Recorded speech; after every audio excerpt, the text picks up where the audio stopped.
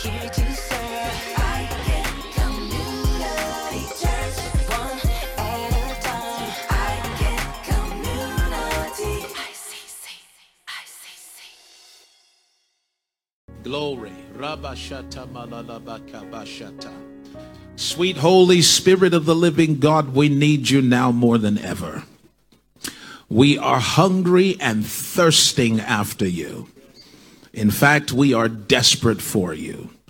Speak to us until your word initiates transformation, a paradigm shift, a new creation on the inside. Be glorified and magnified in this place. And this we have prayed in Jesus' name. Amen. You may be seated. All over the world, believers are facing a theological, philosophical, and moral dilemma. And it comes from our struggle to reconcile the nature of God with the state of the world. We struggle to reconcile the nature of God, what we know about God, with the state of the world. And the question that we ask, sometimes consciously, but certainly subconsciously, and the question we encounter when we are witnessing and sharing our faith, is how is it that an almighty, everywhere present and all-knowing God who loves us, cares for us, can allow evil to exist, to persist, and even to prevail in the world? How does God, who can do anything, allow people to die of hunger? God, who loves us, how does he permit the outbreak of civil war?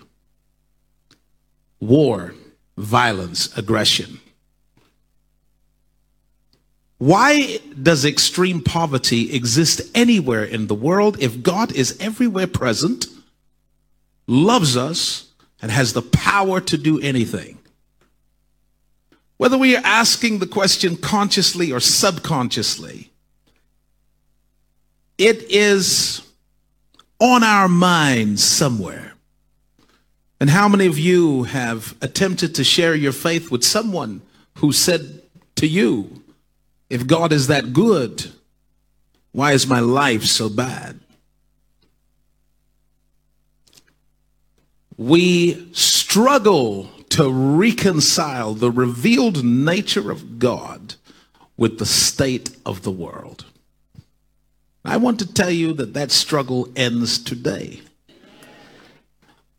Today we're going to understand why it is that a good God who is almighty, who is sovereign, who is everywhere present and knows everything,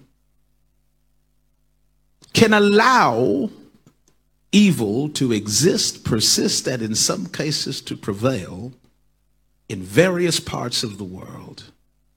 It is because the earth is man's domain. We'll say that again. The earth is man's domain. There should be no doubt about that, because in the Genesis chapter 1, the very earliest chapter of the Bible, God created man in his own image after his own likeness, and then gave him dominion over the earth, over the fish of the sea, the fowl of the air, everything that creeps on the earth. When God gave man dominion, he made the earth man's domain. Which explains why the world doesn't look like it's under the leadership, management, or governance of a good, loving, kind, all-powerful God. It actually looks like it's under the governance of man, people. I want to give you a little example to perhaps help us come on board with this. Many years ago, I bought a brand new car. Everyone say brand new. It had never been used. In fact, the miles on the clock were the mandatory test miles that the manufacturer was obliged to road test the car. And I think it was something like 8 miles on the clock. So it was a brand new car. And when the car was delivered to my home, it was delivered on a truck. And they rolled the car down the truck and gave me the keys. Now, I'm going to tell you, I took a while. I walked around the car. It was pristine. It was in mint condition. It was everything I had dreamed and more. How many could tell the bishop likes cars? You see my face lighting up, right? Everything I could dream of and more. And then when I opened the door and got in, the leather, the smell of the leather was intoxicating. The leather just came out at you and grabbed you. Everything inside the car was in mint condition. It was absolutely pristine. I loved it. 6 months later, and certainly a year later, didn't quite look the way I received it. Wasn't quite as shiny. And the intoxicating smell of the leather had somewhat disappeared and had been replaced by unusual fragrances. A little bit of KFC was in there. Y'all know what I mean by KFC, right? A little bit of McDonald's was in there. And things just weren't as pristine as they were because it was now a used car. See, when it was delivered to me, it reflected the excellence, the brilliance of the manufacturer. But after it was in my possession for a little while, it began to reflect the management that it was under. And can I be honest with you? I wasn't very good. And you could see it in the state of the car. There is no way I could have sold it for the price I paid for it, because it no longer represented, it no longer displayed the excellency, the precision, the class, the quality that the manufacturer invested into it. And so when we think about God giving man dominion, it simply means that he put the earth under human government, under human management, which means that it ceased to reflect the government of God, the leadership of God, the nature of God, and now begin to reflect the brokenness of man. This is making sense? Some believers get the will of God a little bit confused. And if this is you, if the cap fits, just say praise God or ouch. One of the two. We think that God's will is always going to be done, no matter what. And we kind of see this in our general approach to life. Say, I'm going to apply for this job, and if it's God's will, I'll get it. Have you heard anything like that? I'm going to embark on the project, and if it's the will of God, it will work. We have the idea that if something is the will of God, it's simply going to happen. But Jesus would not instruct us to pray daily, thy kingdom come, thy will be done on earth as it is in heaven, if the will of God was going to be done on earth anyway. If the will of God was going to be done anyway, why am I praying for it to be done? The truth of the matter is that the will of God is not always done on earth like it is in heaven. When you see poverty, that is not the will of God. When you see war, that is not the will of God. When you see violence, that's not the will of God. Sickness and disease are not the will of God. Clearly, the will of God is not being done on earth as it is in heaven. And the reason is that heaven is God's domain and the earth is man's domain. The will of God is not always done on earth as it is in heaven. And here's why.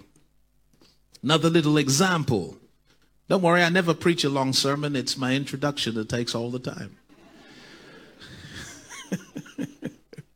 The sermon's usually 5 minutes. The introduction is the rest. God has retained the freehold on planet Earth, whilst giving to man a leasehold. God has retained the freehold, which is why he can say the earth is the Lord's and the fullness thereof. God owns the freehold on planet Earth. It is absolutely his property. But when he gave dominion to man, he gave man an earth lease. And when it comes to any good lease, there are terms and conditions, there are rights and privileges. There is typically a term on the lease so that the lease will eventually expire. And when the lease expires, the property goes back to the freeholder. What we call the signs of the times or the end times or the end is never the end of the world or the end of time. It is the end of a time, which is the time of man's earth lease. Which is why when you start seeing signs of the times, they are a cause for rejoicing on one hand, because what they're saying is that man's dominion over the earth, man's earth lease is expiring and the freeholder is about to repossess the property.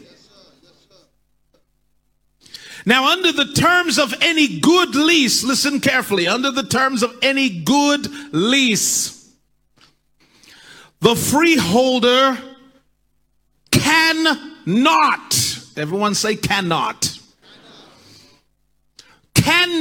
enter the property without the invitation or permission of the leaseholder. Under the terms of any good lease, if you are a leaseholder, you are not supposed to come home, open the front door, walk in, and find the freeholder sitting on the couch drinking a cup of coffee saying, "I've been waiting for you." That breaches the terms of the lease and doesn't allow you to live in peace in the property.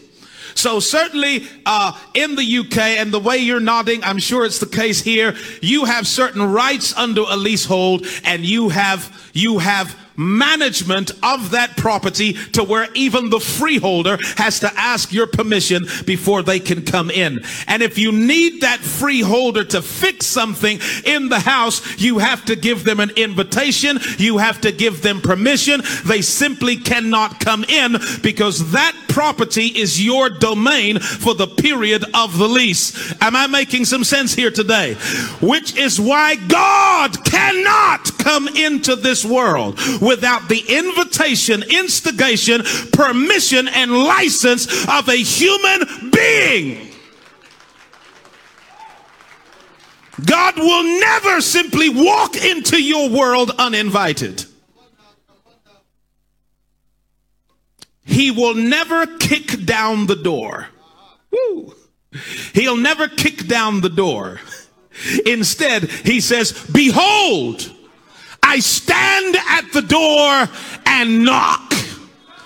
If any man hear my voice and open the door, I will come in and I'll sup with him and I'll dine with him. But a man must open the door." Lift up your heads, O ye gates, and be lifted up, you everlasting doors, and the King of glory shall come in. Woo. Someone has to lift up the gate. Someone has to open the door. Without an invitation, the instigation of a human being, God himself will not violate the terms of man's leasehold or his dominion over the earth. So that when you look at suffering and misery in the world, you are not looking at the will of God. You are looking at the will of men. You are not seeing the government of God, you are seeing the government of men. And there will be no divine intervention outside of a human being initiating it, instigating it, permitting it, and licensing it, which is why when God could find no one, he became a man to legitimize his own intervention into human affairs.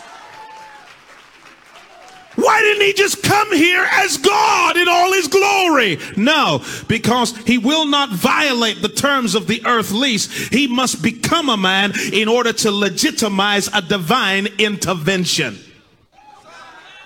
Can I tell you that no spiritual entity has legitimacy on planet Earth outside of the invitation, instigation, licensing, and permissioning of human beings, because this is our domain. An evil spirit cannot operate in the earth without the cooperation of a human being.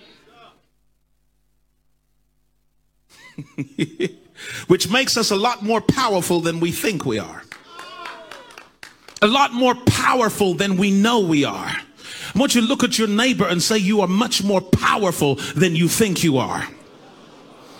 Yeah, because we have the power to initiate divine interventions. We have the power to open doors to God, to angels. We have that power, and I feel like I need to break it down some more. Now, I never preach a long sermon. It's the introduction that takes all the time. But just permit me, there's some learning in the introduction, right?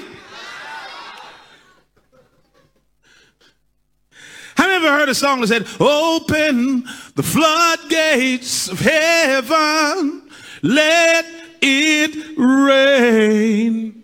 Y'all heard that song? You maybe never heard it like that, but you heard the song, right? So where does rain come from? I know what you're saying. It comes from the sky. It comes from heaven. No, it doesn't. It falls from the sky, but it comes from the earth. I wish I had some help up in here. The things that fall from the sky start in the earth. And sometimes we are looking for something to fall from the sky without realizing that we have the power to make it rain by sending up from the earth what we need to fall down from the heaven. I wish I had some help in here. Somebody shout amen.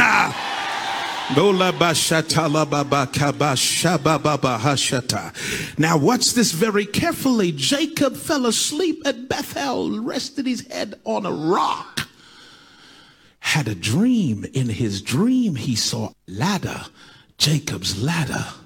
But I want you to notice that the ladder went from earth to heaven. From where? To heaven. Then he saw angels. Watch this now. Ascending, then descending. Not descending and then ascending, but going up and and then coming down. Are you hearing me today?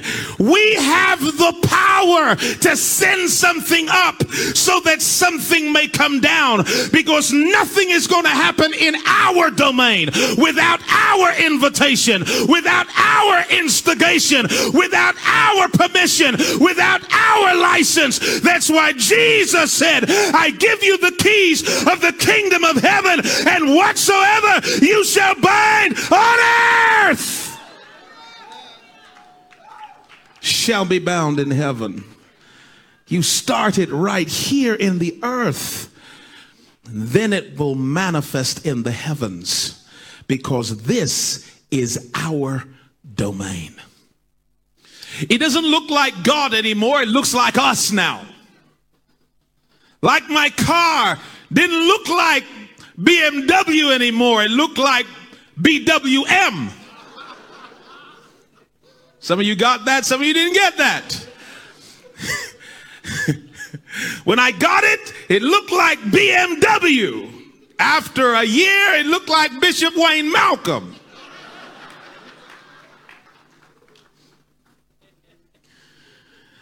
And when we got this world, it was glorious. But after it was under our management, it began to look like us. It began to reflect us. It began to reflect our brokenness and our fallenness. And when you see suffering in the world, you are not seeing the nature of God. You are seeing the nature of man. And we wonder why God, who is so loving and so powerful, will not simply step in, kick down the door, and make everything right. It's because he has made your will sovereign in this domain. Your will is sovereign in this domain. And until you and I invite God and permit him and give him license, he cannot and will not come in. And so he is trying to get us to realize the power that we have to make spiritual differences in the world today. Can I hear an amen from somebody?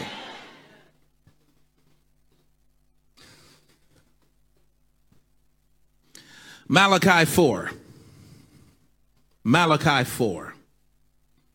Verses 1 and 2. If it comes on the screen, great. If not, you get my paraphrase. The Malcolm paraphrase edition. For behold, the day cometh that shall burn as an oven, and all the proud, yea, and all that do wickedly shall be stubble. And the day that cometh shall burn them up, saith the Lord of hosts, that it shall leave them neither root nor branch. But unto you that fear my name shall the Son of Righteousness arise with healing in his wings, and you shall go forth and grow up as calves of the stall. Woo! So a day is coming that's going to burn up people that are proud and who do wickedly. That's quite deep, actually. Doing wicked and being proud. It sounds like religious people to me. A day is coming that's going to burn up religious people, people that do wickedly and are proud. And but he says, but unto you that fear my name shall the Son of Righteousness arise. Everyone say the Son of Righteousness. All right, so that's the S-U-N of righteousness, not the S-O-N of righteousness, but the S-U-N of righteousness is going to arise. What do we call it when the sun is rising? We call that daybreak. We call that the dawn of a new day. He is prophesying a new day. He's predicting a new day. And this is the last chapter of the last book of the Old Testament, prophesying of a new day, of the sun rising. Unto you that fear my name shall the Son of Righteousness arise. Please notice with me carefully that the subject is not the sun. The subject here is a person who is righteousness. For we are told that the Son of Righteousness will arise with healing in his wings. In fact, if you read it in the Hebrew, it is not it doesn't come out the Son of Righteousness. It comes out righteousness like the sun.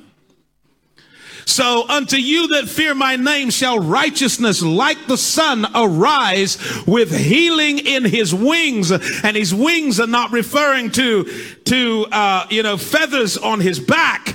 But his wings, it's the Hebrew kanaf, which literally means the border or the fringe of the garment or the hem of the garment, so that righteousness will arise like the sun, and there will be healing in the hem of his garment. And if you think you already know his name, would you shout his name? Jesus is righteousness, and like the sun he arose, which meant that he was the dawn of a new day. So a new day has come upon us. Say, we're in a new day right now. Yeah, we're in a, look at your neighbor, say, a new day has dawned upon us. Christ, like the sun, arose, and the morning broke, and a new day fell upon humanity. And he said, I must work the works of him that sent me while it is day. In other words, he said, as long as I'm in the world, I'm the light of the world. Which meant that while Jesus was here, while he was physically here, it was daytime, it was sunshine, it was the sun of righteousness, and there was healing in the hem of his garment. There was healing in his words, healing in his touch, and healing in the very fringes, the borders of his garment. And he was the sun. But then he said, the night cometh. The night is coming. What does it mean? As long as I'm in the world, I'm the light of the world. The night is coming, which means I'm going to physically go. When I physically go, when I physically leave here, it will be nighttime. I used to think that was horrible. I used to read that and think, oh, that's really bad that the nighttime is coming. Who wants the nighttime? Well, until I realized that the nighttime represents rest, and it represents the cessation of labor. In other words, there's going to come, when I physically leave here, you are going to rest from your works. You are no longer going to have to work for righteousness, because the new day of righteousness is here. You're going to cease from your labor. You're going to rest. The night comes when no man can and no man should work. You won't be working for salvation in the nighttime. Are you with me? But when the sun has gone and the night is here, God ordained a lesser light. Woo. A lesser light. It's called the moon. Everyone say the moon. And the lesser light was given to rule the night, the sun to rule the day, and the lesser light, the moon, to rule the night. What I love about the moon is that I more see myself in that moon. I do. Because you see, the moon is not on fire. That's right. The moon is shining, but it is not on fire. Its source is the sun. Whenever the moon is shining, it is shining as the direct result of a relationship with the sun. And when you see the moon in its fullness and its brilliance, it is simply bearing witness to the presence of the sun. And when the moon is shining bright, it cannot take the credit for itself or by itself. The moon knows that the source of my brightness is the brightness of the sun.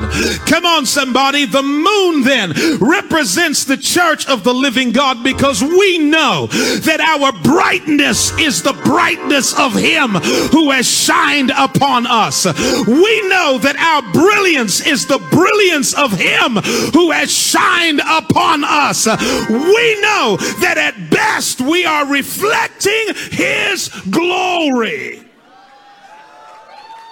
That's what we're doing. We're reflecting his glory. And can I be honest with you? Can I admit with you? Can we be honest with each other and admit that we're not always a full moon? Because sometimes a little bit of earth gets in between us and the sun. Things get between us and the sun, and we become a half moon. Come on now, look at your neighbor. Say, I hope that's not you.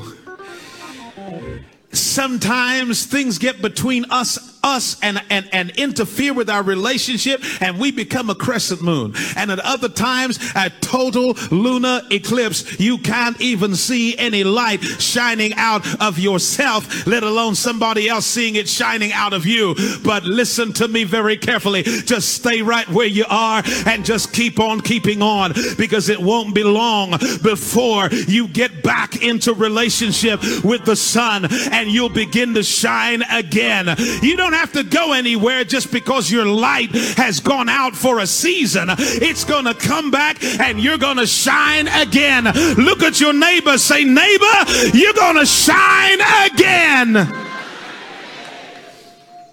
Because the source of our brightness is the relationship that we have with the sun.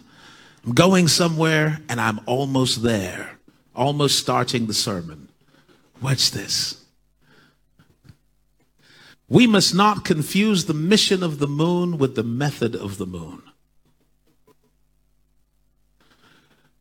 The method of the moon is to shine, to reflect the glory of the sun.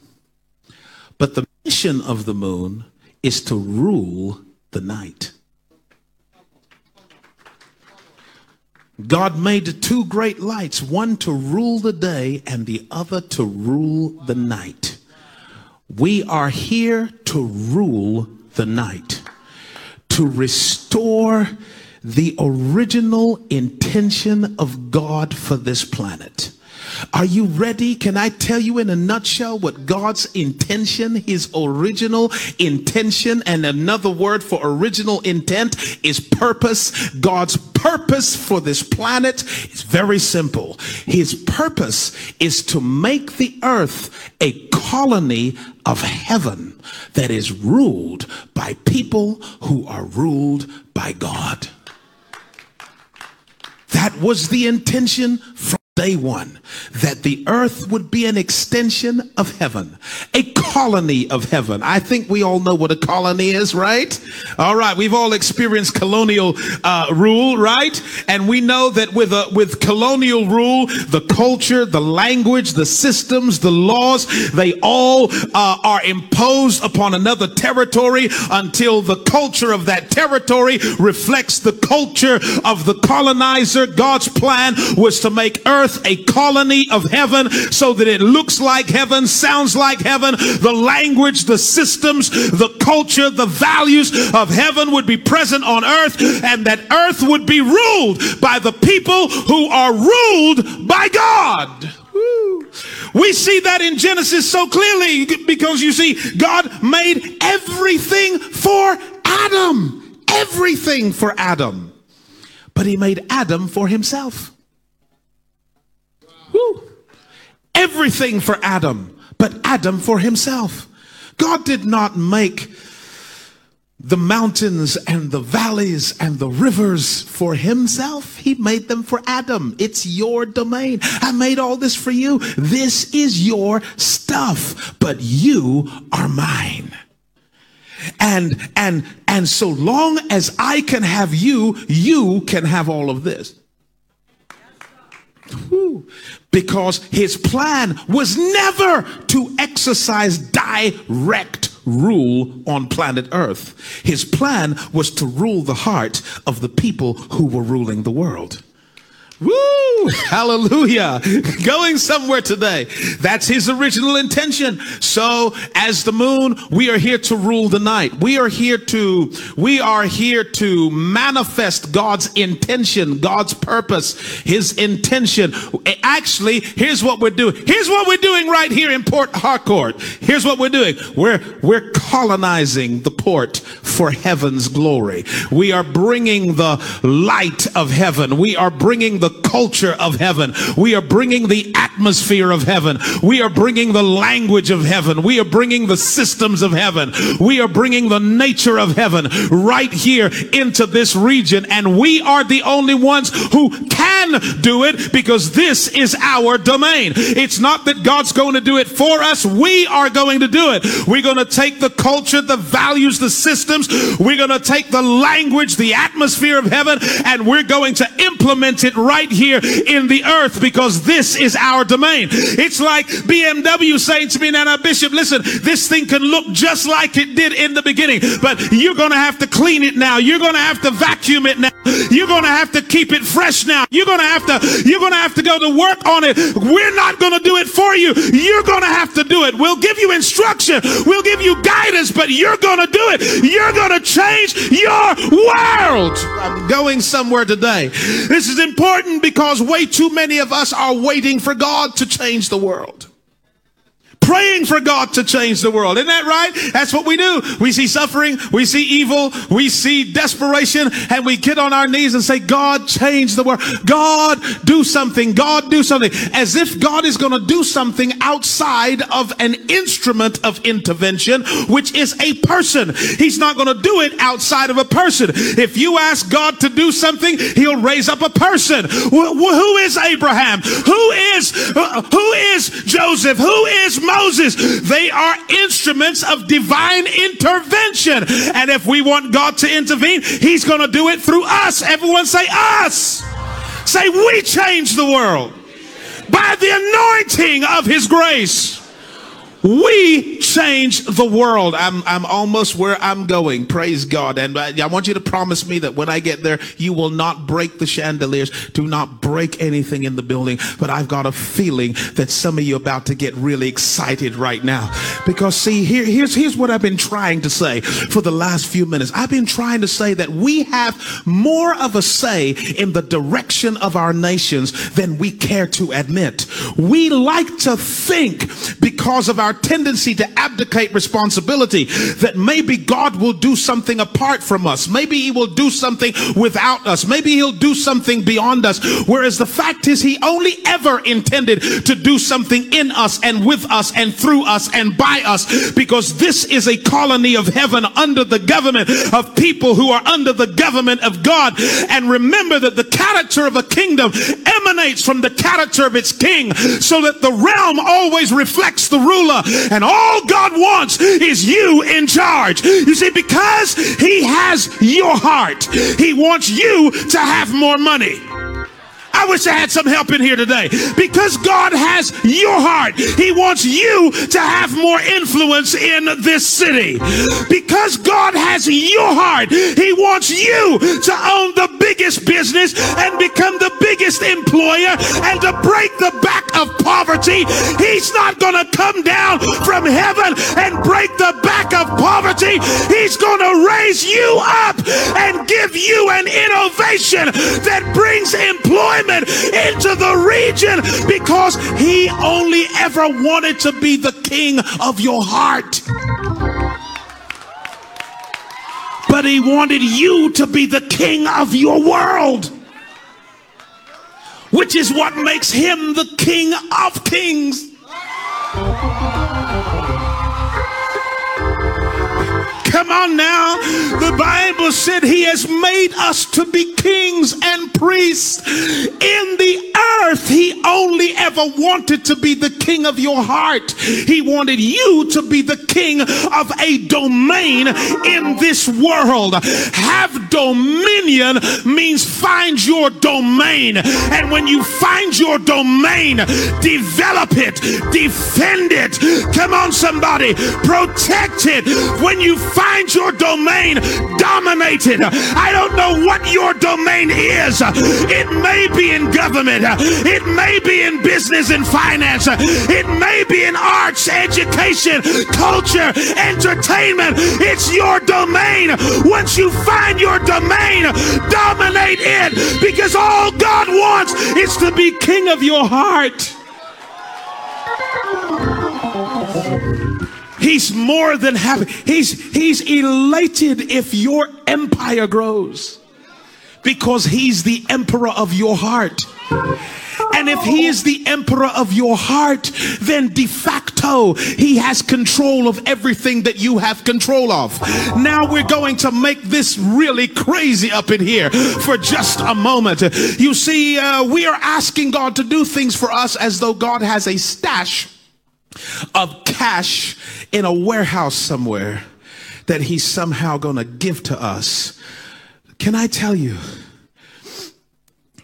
that if God has your heart, he has your cash. And if the devil has your heart, the devil has your cash. Therefore, God has as much cash as he has hearts of people that have cash. Y'all ain't gonna help now. It's a hard one, isn't it? And the devil has as much cash as he has the hearts of the people that have cash. So God is very clear. I want you to have cash, because if you have cash, I have cash, and I can disperse and dispense and distribute that cash because I have your heart. You see, God has as much power in this world as you do. Well, y'all ain't going to help now. I know you're struggling with this, but don't worry, I'm going to help you out, okay? Because I don't break the chandeliers when I help you out. God has as much influence in this city as you do. That's why the city looks like problems. You know, pastor come to see me last night. He said, well, we got some problems in this state here, Bishop. We got some challenges in this state. And I thought, I understand that. That's the same all over the world. We got challenges in the state, and we're wondering, where is the influence of God? Where is the power of God? God has as much influence in the state as believers do. And if believers have no influence in the state, you won't see God in the state. You look all through the state, you can't see God at work in the state. All you see is the devil at work in the state, because there are no believers that have power, that have influence in that particular region. So the whole plan was to give you dominion and God keep your heart. So now promise you're not going to hurt anyone. As we drop these last few bombs. Are you ready?